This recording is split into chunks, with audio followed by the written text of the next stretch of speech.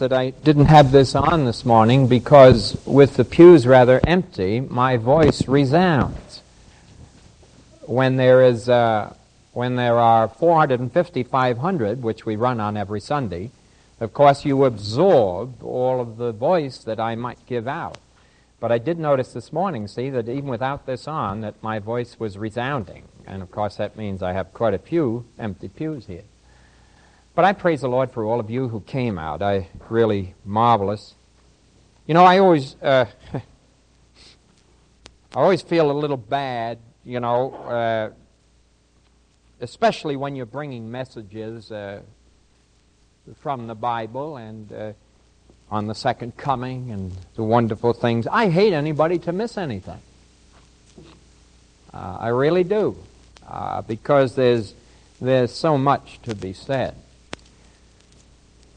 Some of the things I'll be saying in the next few weeks, I don't believe that anyone should miss. I think there are signs that have not even ever been mentioned, you see, to my mind, that indicate Christ's second coming. Things that are happening that indicate that the Lord must come soon. Plus the signs that we know, plus the signs that are in the Scriptures, let me say, there are signs outside of the Scriptures in man's behavior, in man's inventive genius, in man's capacity, if I might say, to control man, which I will enlarge on at another time, that indicate the necessity of Christ's return. Man will never become a robot. I'm not going to enlarge upon this. There's much to be said here. I may enlarge on it next week. Be sure you're here. Now, this morning I thought I had prepared one message, and then I got up this morning rather early, I guess around 5 o'clock, which is my normal rising time, incidentally. Don't think that this is unusual. I'm usually up at 5. I get about all my life 5 to 6 hours sleep is normal for me. I don't need any more. It wouldn't matter much what time I go to bed. I'm up the same time. But this is something that has been normal for me since I'm a young boy. My mother and father died when I was very young, so I had to more or less run my own life, make my own breakfast, do everything for myself, and I learned rising very early in the morning. It stayed with me. I wake up without clocks, I don't need any clocks, and I don't need daylight. I just wake up at about 5 o'clock, and that's it. Doesn't matter much what happens the night before. Fortunately, as most of you know, I don't go out Saturday nights. I am home Saturday nights. No one ever asked me to a social affair on Saturday nights. Last night I was invited, but I came because it was at 5:30. It didn't interfere at all with me. I had my dinner with the ladies and then went up to my study, as many of you know. But I just praise the Lord that when I got up this morning, the Lord just was speaking to my heart about some portions in Scripture that are very, very precious. And, of course, in reference to the second coming. I'm speaking of the judgments of the Great Tribulation at this time. The Great Tribulation is a 7-year period which comes at the end of the age of grace and before the setting up of the millennial kingdom of Christ upon earth, the King of Kings and the Lord of Lords, a 1,000-year reign of Christ upon earth, to dwell in righteousness with his own, and to have them in glory with himself, and then upon the earth to bring a kingdom in which the lion shall lie down with the lamb, and the child shall go to the cockatrice's den, and there shall be no lethal doses of poison from any source, where Christ will reign as King of Kings and Lord of Lords. The United Nations on the wall as its as its great treatise, says this, using the Bible, the United Nations, and they shall beat their swords into plowshares. And the day is coming when swords shall be beat into plowshares. When the fruit trees, as the Scripture says, shall bear fruit 12 times a year. There shall be glory for this on earth here. This earth, which during man's history has found no government that is righteous, as fine as rulers have been, as beneficent as they have been, they pass away. Death takes all men away, and the next ruler can be a wicked, degenerate man. All down through history, this has been the history of man. One president follows another, one king follows another, one monarch follows another, and there are the changes that take place. We can look at the empires of the past. They have all fallen. The empires as powerful as they were. The Empire of Rome. You could look down through the Babylonian, the Persian, the Greek. All the empires of men have fallen by the wayside. And here the United States attaining great power. And we slowly see it sliding into degradation. And as has been well said, where Christ and Christianity are forgotten and God is forsaken in any nation, paganism will return to the land. And certainly we see paganism coming to this land. Licentiousness, evil, sin of the vilest character. Isn't it shocking to pick up your paper at night? We have the Long Island Press delivered. This is no publicity thing for press. But I couldn't help but be struck last night, the two big headlines. 108 teenagers caught in drug orgy. And then right below that, if you'd have looked below that, 30 teenagers caught in drug orgy. Mother and father away. The basement crowded with 108 teenagers. Some taking LSD, some taking marijuana. As you know, I mentioned 2 weeks ago, the district attorney of Nassau County said that there is a high school in Nassau County where 80% of the students are on marijuana. It isn't more than 10 miles from this point right here.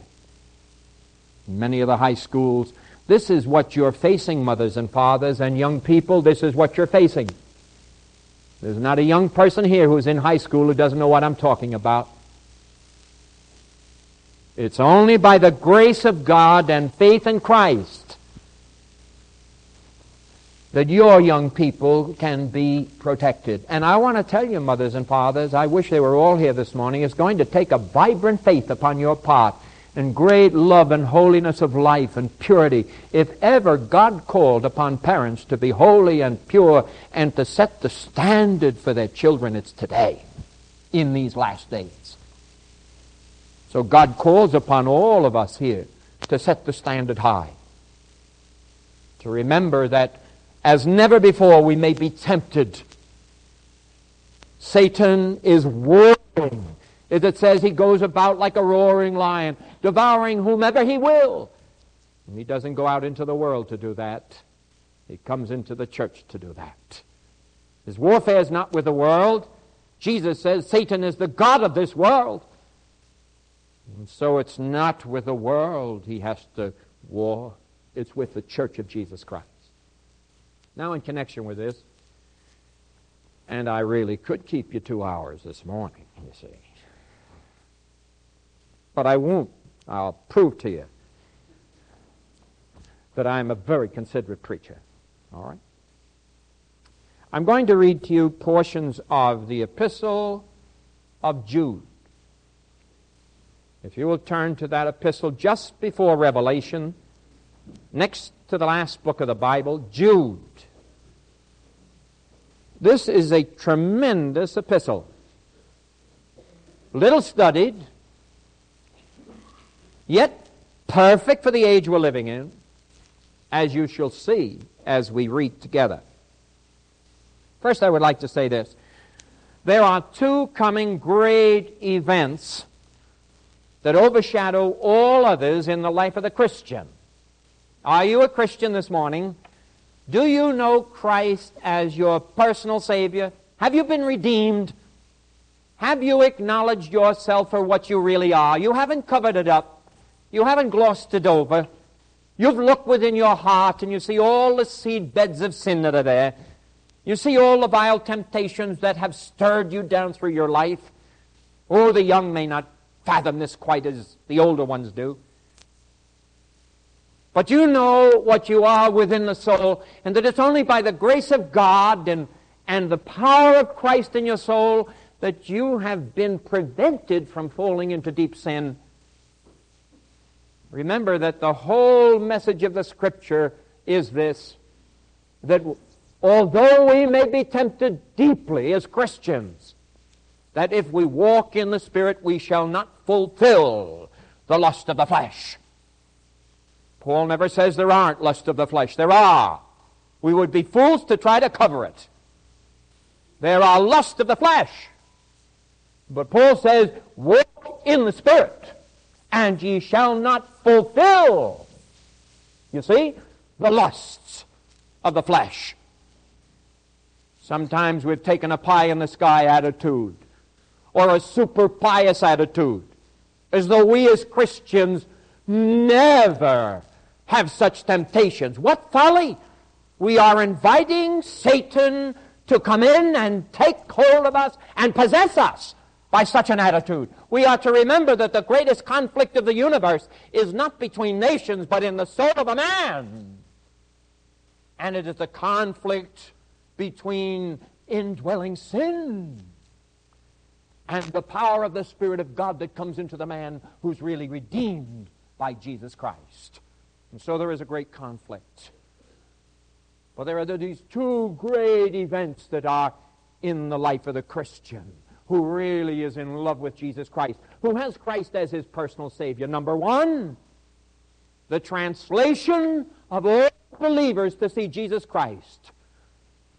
This is that which is mentioned in 1 Thessalonians, the 4th chapter.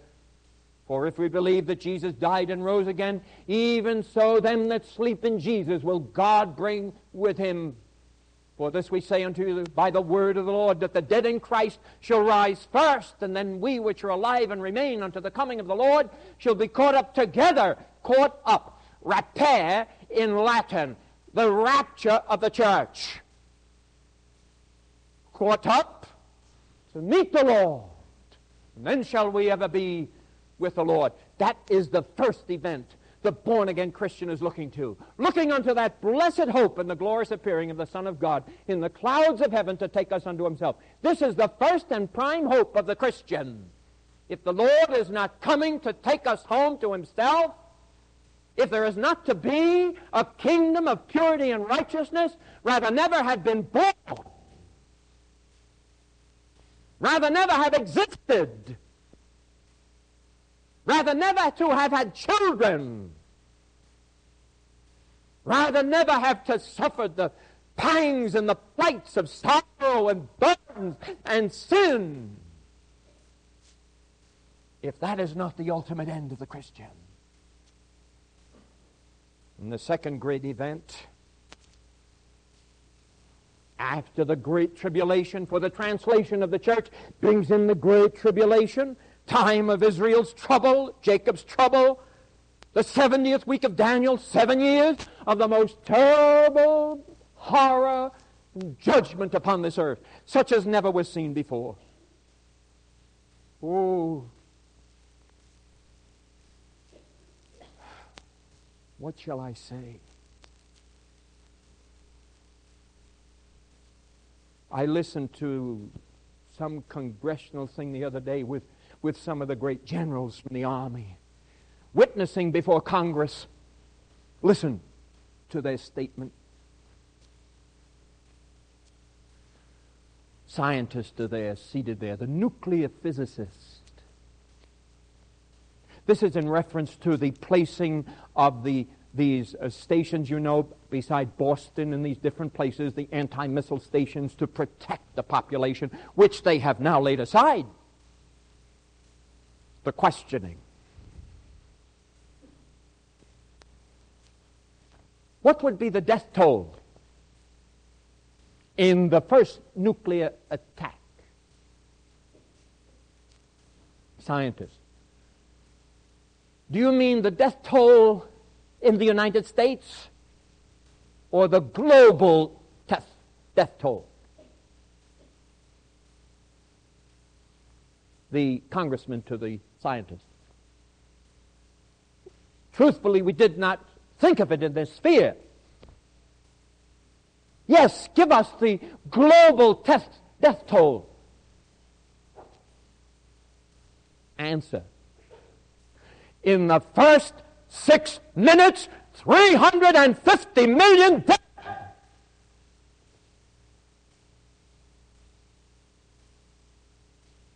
They stand, everybody looks like that. Next question. How about the United States? 120 million dead out of 210 million people. 6 minutes. Man, I'd flee to Christ right away. I'd be a godly mother and a godly father. Young people, let me say this. This is a Bible. Sometimes people, cast discredit upon this holy word of God. It's from the ultimate, the great scientist, saying what God has to say in His Word, that 1/4 of the population of the world shall be wiped out in His judgments, of which I'll be speaking in the next few weeks. 1/4 died in the prime judgments, the beginning of the judgments of God upon the earth. And here man speaks of 350 million dead. And they didn't finish with that. He said, incidentally, Congressman, you didn't ask me how many would be burned unto death and die within the next 2 years. 600 million! From what?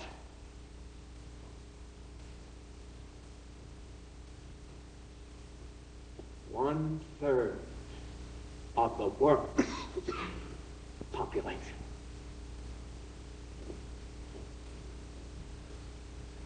You think I was reading the scriptures, doesn't it? Sound like Revelation, doesn't it?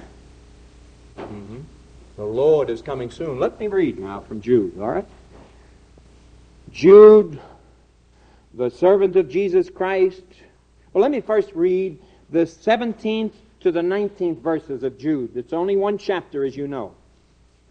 But, beloved, remember ye the words which were spoken before of the apostles of the Lord Jesus Christ, how that they told you there should be mockers in the last time, who should walk after their own ungodly lusts. These be they who separate themselves, sensual, having not the Spirit. Notice, mockers in the last time. Don't be surprised at this. These scientists are not mockers. These are men who are telling the facts as they see them.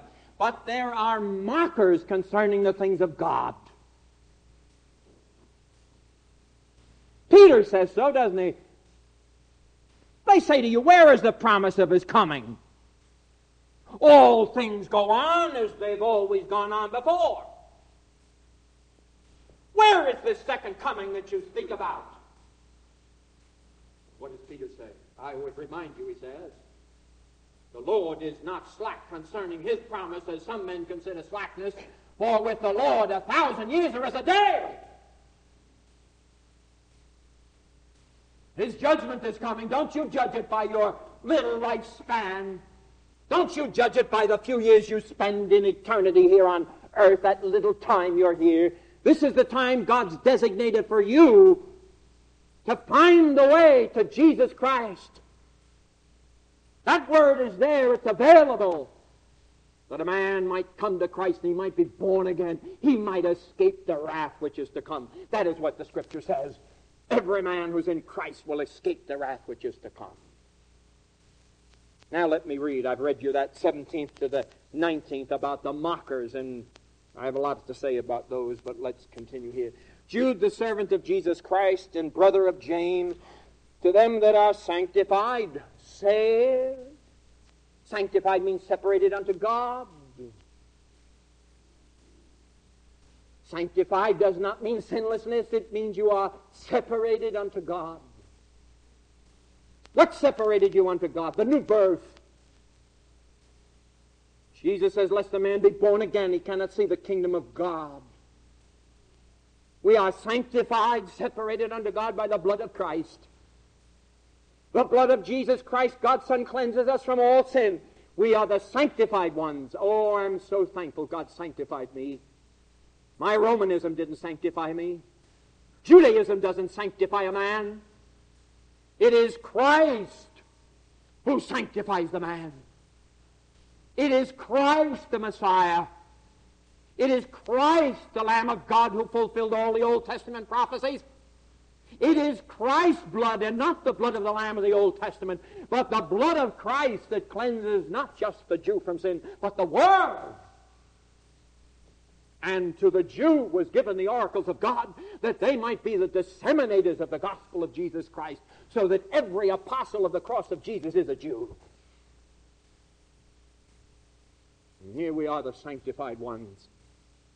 Do you live? Well, may I ask, do you live as a sanctified one? You know, I've so often said from this pulpit, and I cry out continually, unless you're excited about Jesus Christ and your faith in the second coming of Christ, you can't possibly have the vibrancy and the joy of the Christian life. There's an excitement to Christ. It is the romance, not of the ages, but of eternity. It is the love of God, the greatest romance of all the world. That God loved us like no one ever loved, and gave his Son, that whosoever believeth in him should not perish but have eternal life. We are the sanctified ones in Christ Jesus. Notice that. To them that are sanctified by God the Father. Now notice the next here.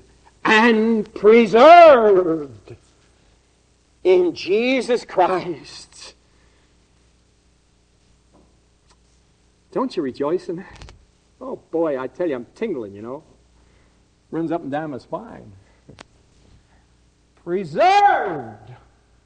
Do you know God? Do you have fellowship with him? Do you speak to him as your Father? Do you know that when you speak, it's not some academic recitation, but it is a love communion with your Father? Do you feel his presence? Do you sense it? Most prayers are nothingness. Most prayers are recitations.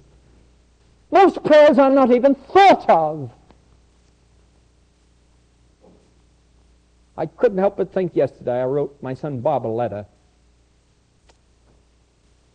I have to write to him because I see my other children, but I have to write to him over in Holland. But as I wrote, I thought to myself, it's so wonderful to write my heart on paper. Nothing academic about my letter to my son, filled with love for him, and yet with concerns. I'm able to say to him, I have deep concerns about these things. Son, I want you to know I love you with all my heart, but I must say what my heart feels. I have deep concerns. I pray for you always. I yearn for your life. I don't want you to think, son, that just because you're studying the Word of God over there and things seem to be going so well, I've stopped praying. Because I know the warfare of Satan. And I know how Satan works. I warned him, I know you're coming out with a PhD. Son, frankly, they'll offer you $15,000 to $20,000 in the universities in the United States because you will be a professor of philosophy and religion. Both have to go together. You can't study religion without philosophy, see? When he graduates from the University of Utrecht, he'll have this. I thank God that he's written me back and said, Dad, remember, I was offered $15,000 when I graduated from the University of Illinois and didn't take it. But you can speak as a father to a child. You can speak and you have a burden of love in your heart. A mother can speak with that burden of love deeply. And I can't help but think here, we're preserved by Jesus Christ. This is more than I ever can do for my son Bob, may I say that? All the letters in the world I write to him, as filled as they might be with love. All that I might speak to my son Donald, whom I love just exactly the same as Bob, and the same as my daughter Lynn. There's not one variation in my love for my children, just as there's no variation in God's love for any of you and me. It's the same. That I'm thrilled in my heart that I can say that no matter what my letters might say, the Word of God has to be the source of their strength. For the whole job of my life has been not for me to preserve them, and I'm afraid too many times we try to preserve them. I have turned the preservation of my children over to Christ. The whole job of my life has been but one. The whole job of your life is but one. That is to wean your children away from yourself as a mother and father, as hard as that seems, and wean them to Jesus and to God the Father. So when you die, Father, they have a Father in heaven. And they get the love they need. That's your job. That's your job. We're preserved in Jesus Christ. Mother, did the children know you were preserved in Christ? Huh? That all your strength, all that you are. Father, do they know this about you? Does your son see the loving expression of your life? Has it been rather didactic rules? You do this or else? Or has it been the deep and holy love from a mother's heart and a father's heart that can shed tears on their knees with their children and yearn for them to Christ? This is what God's looking for. Something that's intense within the human heart. And time and again the Scripture speaks of the tears of the saints. And the burdens of their heart. The holinesses of their yearnings for the fullness of Christ to dwell in them. So as Paul says, that they may see you in the stature of Christ. Mother, are you fulfilling it? You're going to a coffin if Christ doesn't come. You'll be in the coffin. The children will look at you. I'd love to know what they think. In those moments when that parent is in the coffin, oh, that the children might be, my mother, oh, her godliness and her purity. My mother loved me unto tears, was burdened of heart. It wasn't her house, sad. No, it was me. She loved, and she poured out her compassion and her love and her tenderness upon my soul, and it's become part of me because Christ came in and filled me to overflowing. Father, what will they think of you? I've mentioned it before, but I always think of that great preacher buried back around 1850. His name was Patton. He died, had a congregation like this, loving congregation, tender congregation. And he left directions for his wife. Said, honey, if I died before you do. Listen, do you ever talk that way? Huh? if I die before you do. Some of you may never talk about it, mothers and fathers and all, husbands and wives, but most of the time you get around to it sometime, especially after you just observed the birthday I observed, just a little short time ago. You'd think, After all, if Jesus tarried, my life potential is 10 years, according to statistics. Steve and I often talk, his life potential is 3.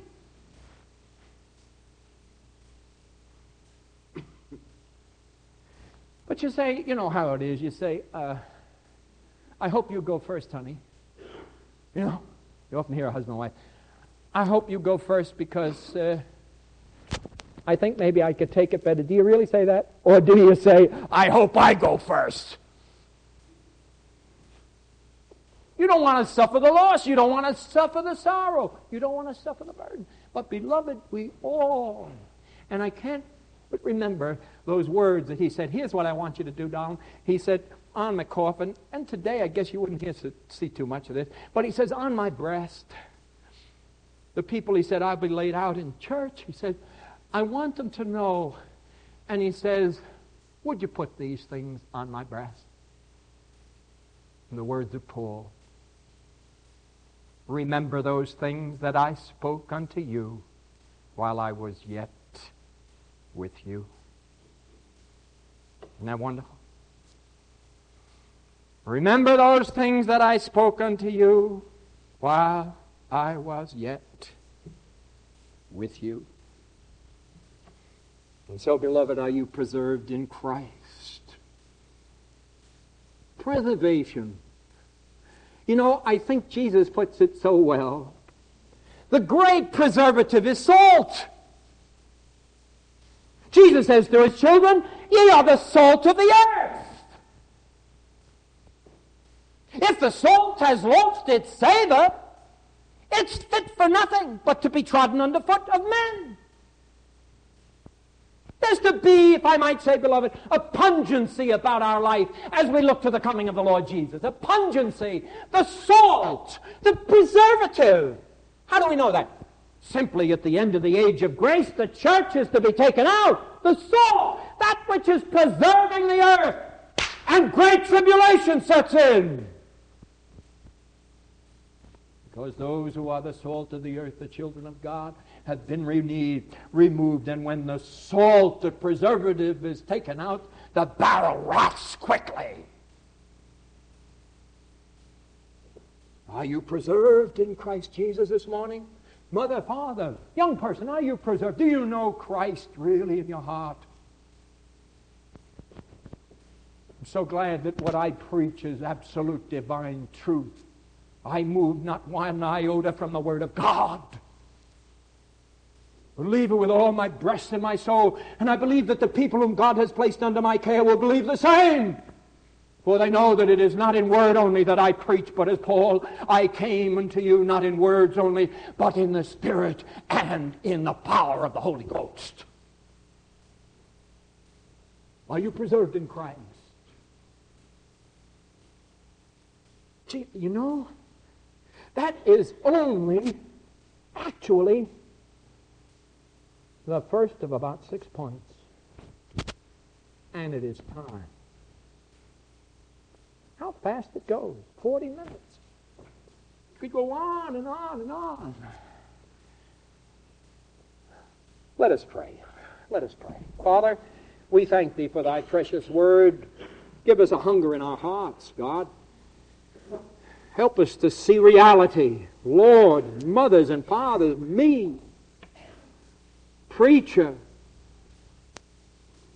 God, help us all to see it together. For the church is a community, a communion.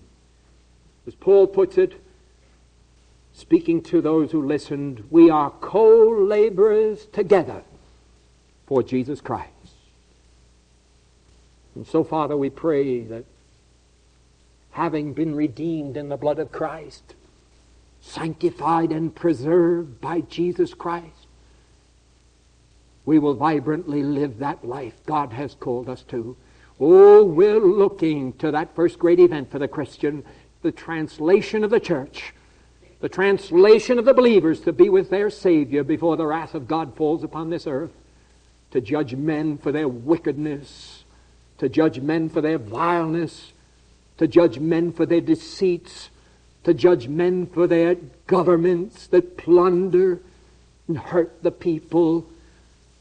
God, help us, help this nation. Lord God, we cry out. Thou hast said, if any nation will turn from its wicked ways and turn unto me and humble themselves and seek my face, then will I forgive their sins and cleanse their land. God, help us. But help us above all else as individuals, redeemed in Christ's blood, to live for Him. In His name we pray. Amen.